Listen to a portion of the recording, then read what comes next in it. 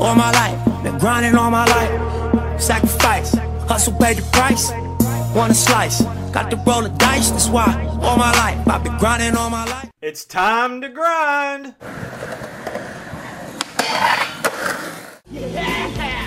Hello everyone and welcome to the Grounded Podcast. I'm your host Randall Tucker. That was Nipsey Hussle bringing us in with his song Grinding All My Life. Let's hit that rail we call life and let's grind it.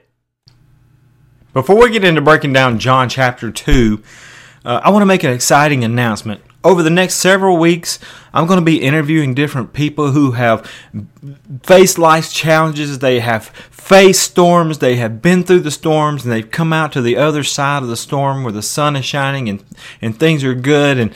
And I want to know what they did to get through that storm. I want to know who they turned to keep grinding, to keep going, to not give up when life's challenges were hitting them hard. And so what we're going to do is interview these people, and they're going to share their stories, and I pray that you too will be encouraged to keep grinding it, because we all face life's challenges. We all have different trials and tribulations, but our goal here at Grind It is to motivate one another, to encourage one another, to keep going and not to give up, but to grind it. And so just look for these interviews over the next several weeks. And I'll have them posted on the podcast. And again, I want to thank you for listening and being a subscriber to the Grind It podcast. And please share this with your friends and your family. And God bless you for doing so. And so now we're going to turn our focus to John chapter 2. And we're going to break down this chapter that includes Jesus' very first miracle of turning the water into wine. And so many want to discuss the wine as if it had alcohol in it or not. But that's not even close to what this chapter is about. They get lost in this debate that can't really be settled because we weren't there. And they miss some great lessons in this chapter. And I'm not going to talk a whole lot about the wine being alcohol or not, but I will say a few things before we get started in this chapter. Number one, Jesus was at a Jewish wedding party. Their wedding parties are not like our wedding parties. Their culture is not like our culture. It's totally different. And the way they throw a wedding party in their culture, it could last for weeks. And there would be alcohol involved. Number two, when we read John chapter 2, it is no doubt where they're at. They're at a party. And there is no doubt that alcohol was being served when you look at the verses. And there is no doubt from reading what the master of the ceremony says that people were getting a bit tipsy. And every time I read this chapter, I think of Aunt Bee from the Andy Griffith Show when she's sitting at the piano because she's been drinking that elixir from the medicine man, and she's sitting there, goodbye, toot-toot-tea, goodbye. I always think about that for some reason when I read this chapter, because they're getting tipsy, they're getting drunk. And as far as I remember, the passage never says that Jesus drank any wine, but he did make it. And the master of the ceremony said it was the best. And the third thing I want to say is Jesus was around alcohol. He ate in people's homes that didn't have the best reputation. His culture drank wine instead of water because the water was horrible. And there's a reason why people call Jesus a drunkard. In Matthew 11:19, it says the Son of Man, on the other hand, feasts and drinks, and you say he's a glutton and a drunkard and a friend of the tax collectors and other sinners. But wisdom is shown to be right by its results. Did he drink wine? Probably. Was it fermented? Probably. Did he ever get drunk? Absolutely not. Wine actually has some health benefits, which is why Paul told Timothy to drink wine instead of water for his stomach's sake. But a lot of the issue has to do with culture. Our culture abuses alcohol, and alcohol causes many, many problems, especially health problems. But however, like I said earlier, don't get so focused on the wine that you miss some great lessons in this chapter. And that's what we're going to talk about. In John chapter 1, Jesus starts off his ministry by being baptized by John the Baptist, or John the Baptizer. And here's some dude looking like a caveman. He's eating bugs. He's living out in the wilderness, and he's telling people to repent of their sin and be baptized. And not only does he look like a creepy dude, but he probably smells really bad. And he has followers. And so he baptizes Jesus, not because Jesus sinned, but because it was to fulfill all righteousness. It was the right thing to do. It kicked off Jesus' ministry, right? And we talked about this in a previous podcast. And so a dove descends out of the sky and he lands on Jesus, being the Holy Spirit. Now, there's no telling how many people were that day to see this happen. It had to be remarkable. And here's John the Baptist. He's been telling people that there's something coming that is greater than he is, or someone coming that is greater than he is. And when he saw Jesus coming to him, he starts screaming, "Look, the Lamb of God who takes away the sin of the world." And some of John's followers keep a close eye on this dude, and they're fascinated by him. They're locked in on Jesus. So they spend the day with him so they can get to know him. And they go and they find some disciples, or they go and find some friends and relatives so they can meet Jesus as well. And by the end of John chapter 1, Jesus has some disciples, at least 4 that we know of: Andrew and his brother Peter, Philip, and his friend Nathaniel. And the very next day in John chapter 2, verse 1, the very next day after getting these disciples, that's key, you got to keep that in mind. He's got these new disciples, and the very next day, John chapter 2, verse 1 says, Jesus' mom, Mary, was at a wedding party in the village of Cana in Galilee. But look who also was invited to this party: Jesus and his new disciples that he has just taken from John the Baptist. The text doesn't say it, but perhaps this wedding celebration is some of members of Jesus' family. But whoever it was, whoever the wedding feast was for, they ran out of alcohol, and evidently it was a huge ordeal, and they needed more fast. The text doesn't say how Mary found out there was a problem and how the alcohol. I mean, obviously, we know they drank it. There was a lot of people there, and they drank it fast. But we don't know how Mary found out about the problem. But she knew there was a problem. But more importantly, she knew how to fix the problem. And she goes straight to Jesus. And there's the first lesson in John chapter 2, verse 1. You see, we go to everybody and everything under the sun when we have problems. And many times Jesus seems to be our last resort when he should be the first person we go to. When problems do come our way, we all do. We have this tendency that we have these all kinds of emotions, from anger to sadness. We allow them to easily discourage us, and many times we fall into depression and we clam up, and unfortunately too many times we turn to alcohol or drugs or sex or fill in the blank with whatever, work. We turn to these things to escape it all. But when we come off that high, guess what? When we come off that drunkenness, guess what? When the work is over, guess what? The problem is still there. The problem is still there because we haven't dealt with it. And now we're hungover. We have health issues. We're broke because we spent all the money that we had to get another fix. We're in jail. We're in jail now because we have an addiction, and we've robbed somebody to pay for that bad habit, and we're just so messed up. And we look around to see how our life has just spiraled out of control, and wow, it happens so fast. And we're looking around, what happened? How did this happen?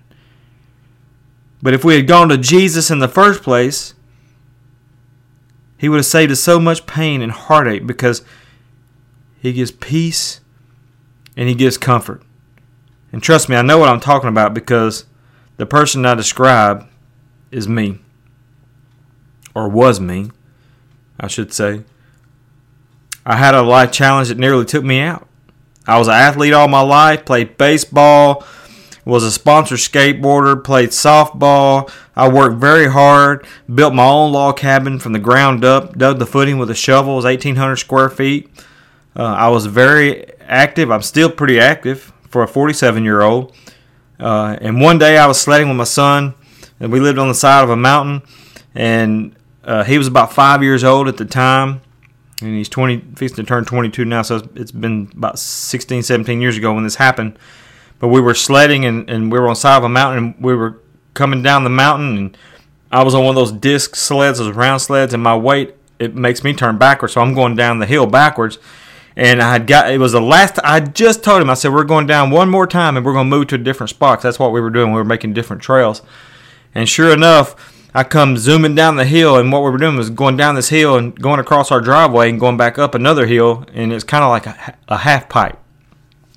And I got to the bottom of the hill, and I got off trail. And about the time that I went to put my feet on the ground to slow me down to stop, because I knew I was off the trail, before my feet ever touched the ground, I collided with a tree stump that was buried in the snow, which I wouldn't have seen it anyway because my back was turned to it. And when my back hit that tree stump, I was going so fast, I just did a backwards flip about 8 to 10 feet in the air and landed in my driveway face down and was paralyzed from the waist down. I was completely numb, could not feel my legs. It was terrible.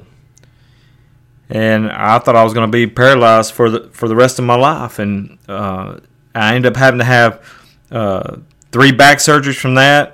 And the first one was a nightmare. It was horrible. I had what they call a hot nerve and had a lot of pain in my leg, and I couldn't hardly walk. I had to walk with a cane, or actually was in a wheelchair for a while, and then I got to where I could walk with a cane and a walker, and then I had to use crutches for a while. I mean, I was in the church parking lot one day and could not make it to the front door of the church from the parking lot, and I had to holler at some guy I didn't even know, and he had to come pick me up and literally pick me up and carry me to my seat at church.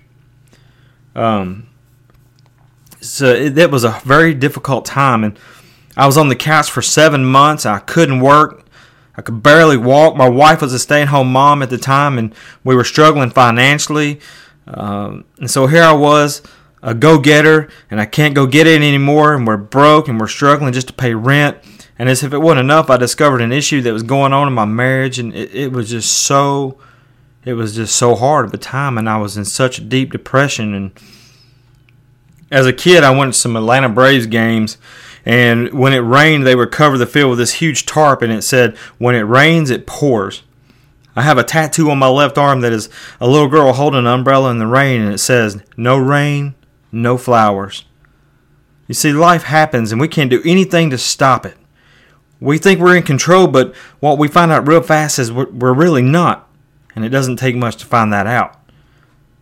However, what we can control is how we deal with life challenges, and I made the wrong decision. I have a BA in Bible. I graduated with honors. I was on the dean's list. I was a pastor for many years. I've studied the Bible just about my entire life, so I knew what to do, but instead of running to Jesus first, I ran to pain pills, and I got addicted to pain pills, and I took them like candy, and I turned to alcohol.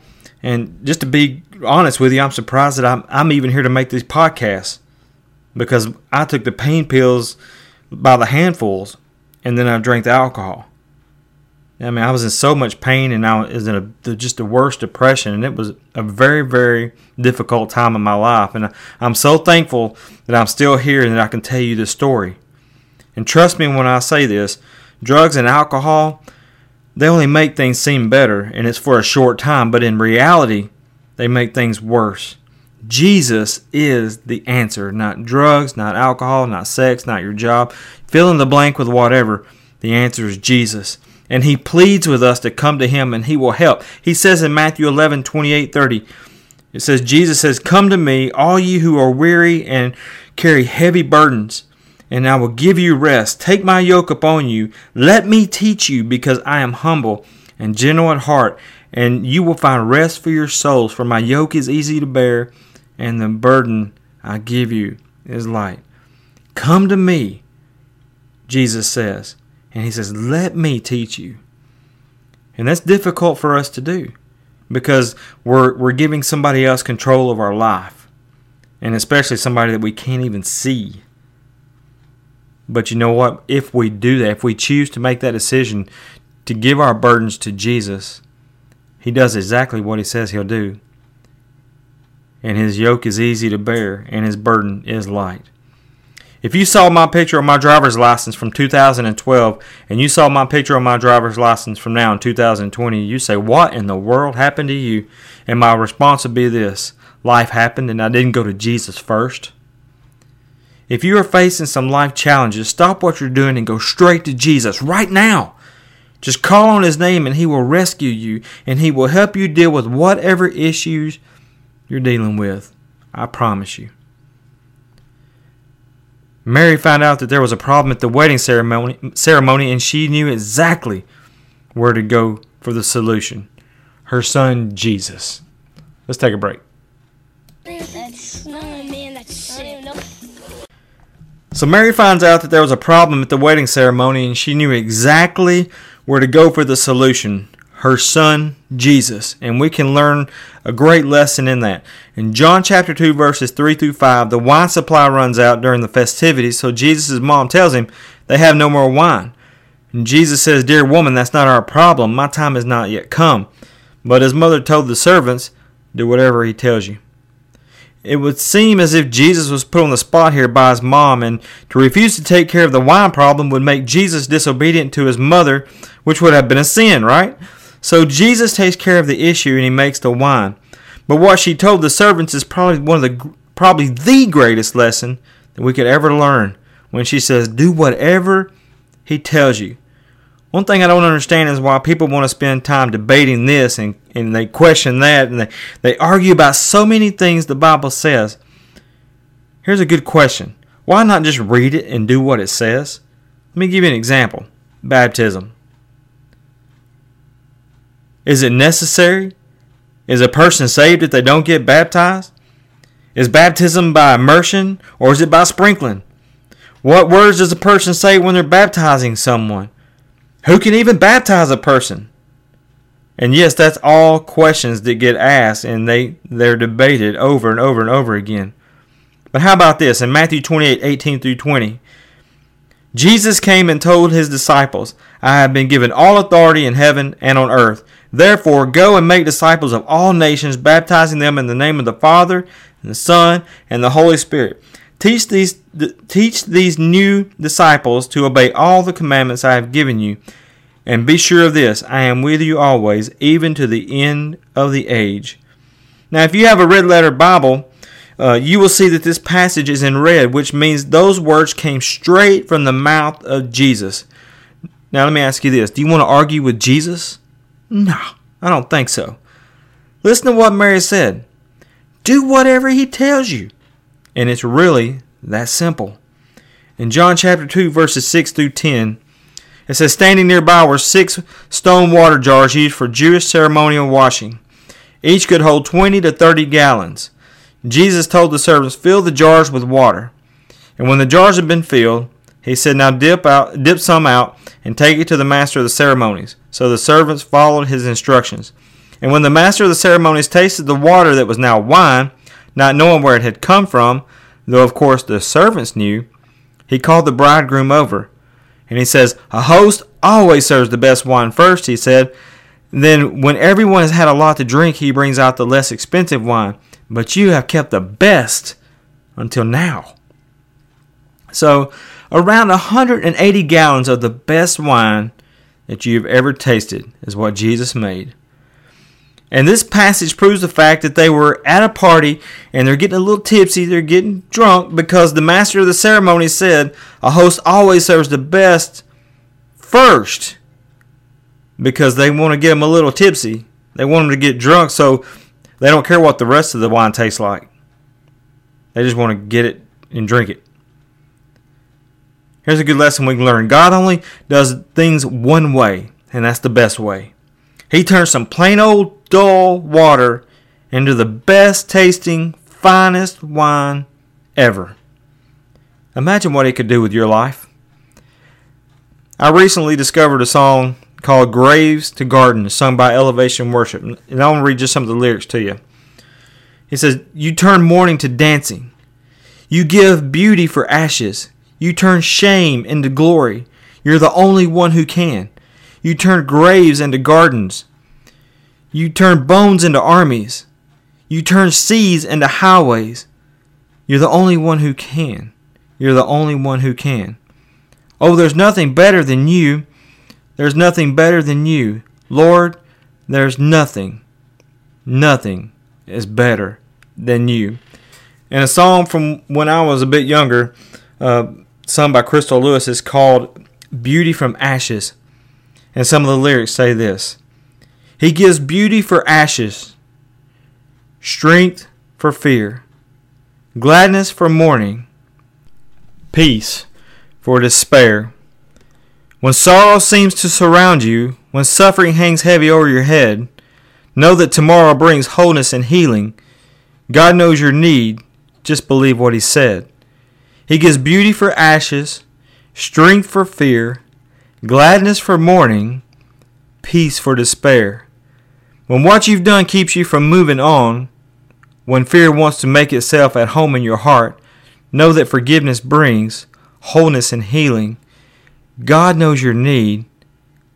Just believe what He said. Listen to this. God can take you right where you are, and He will take you just as you are right now, at this very moment.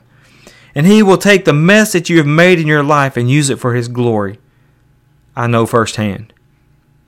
I know too many people who have done so many bad things, and God took them, saved them, and now they take their past and use it for His glory.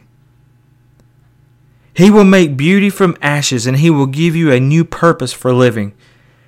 Just do what He says. Be obedient to His will. And you, yes, you, will be the best thing God has created. He took that ordinary water and made it the best wine ever. So the wine is made, the party rocks on, and all is well. But here's the real deal with the miracle turning water into wine. Remember, Jesus had acquired some followers from John the Baptist, and John has made the statement that He is the Lamb of God. He takes away the sin of the world. And at this time, all of this is new. These new followers do not really know this man named Jesus. They just know that there's something special about Him, and they're curious. But they see all of this take place at the wedding party. And the only people that knew what happened about the water being turned to wine was the servants with the water, Mary, Jesus, and the new disciples.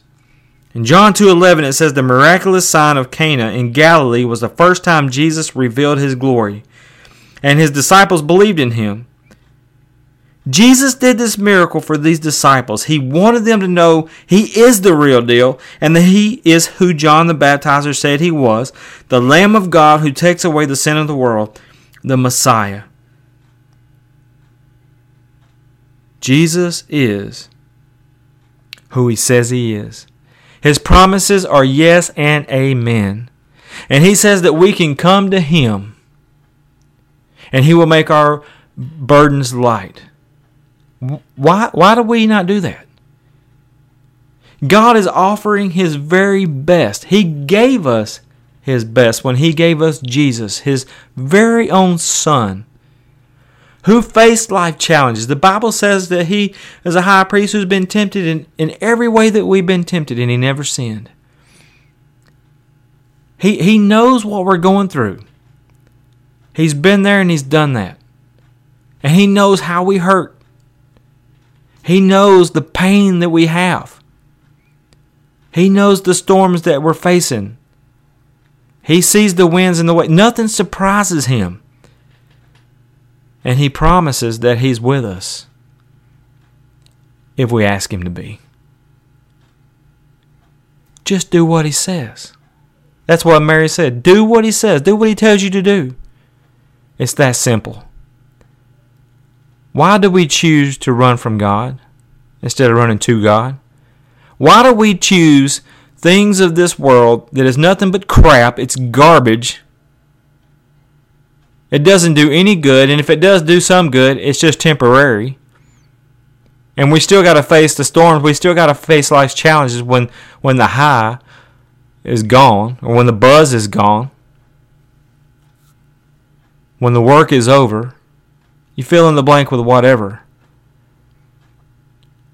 Why do we turn to those things that the world has to offer that is only temporary when we can turn straight to Jesus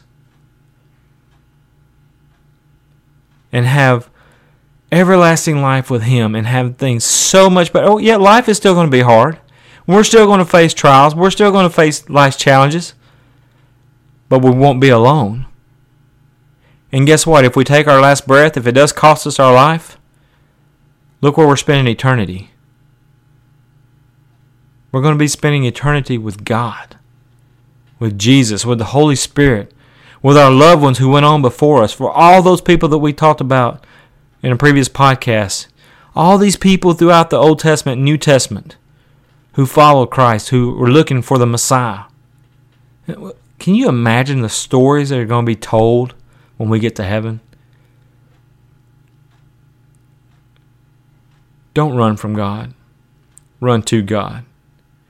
And He's going to give you His best. And He already has. His name is Jesus. I'll see you next podcast. God bless you. Thank you for listening to the Grind It Podcast today. You can send any questions or comments to grinditpodcast@gmail.com.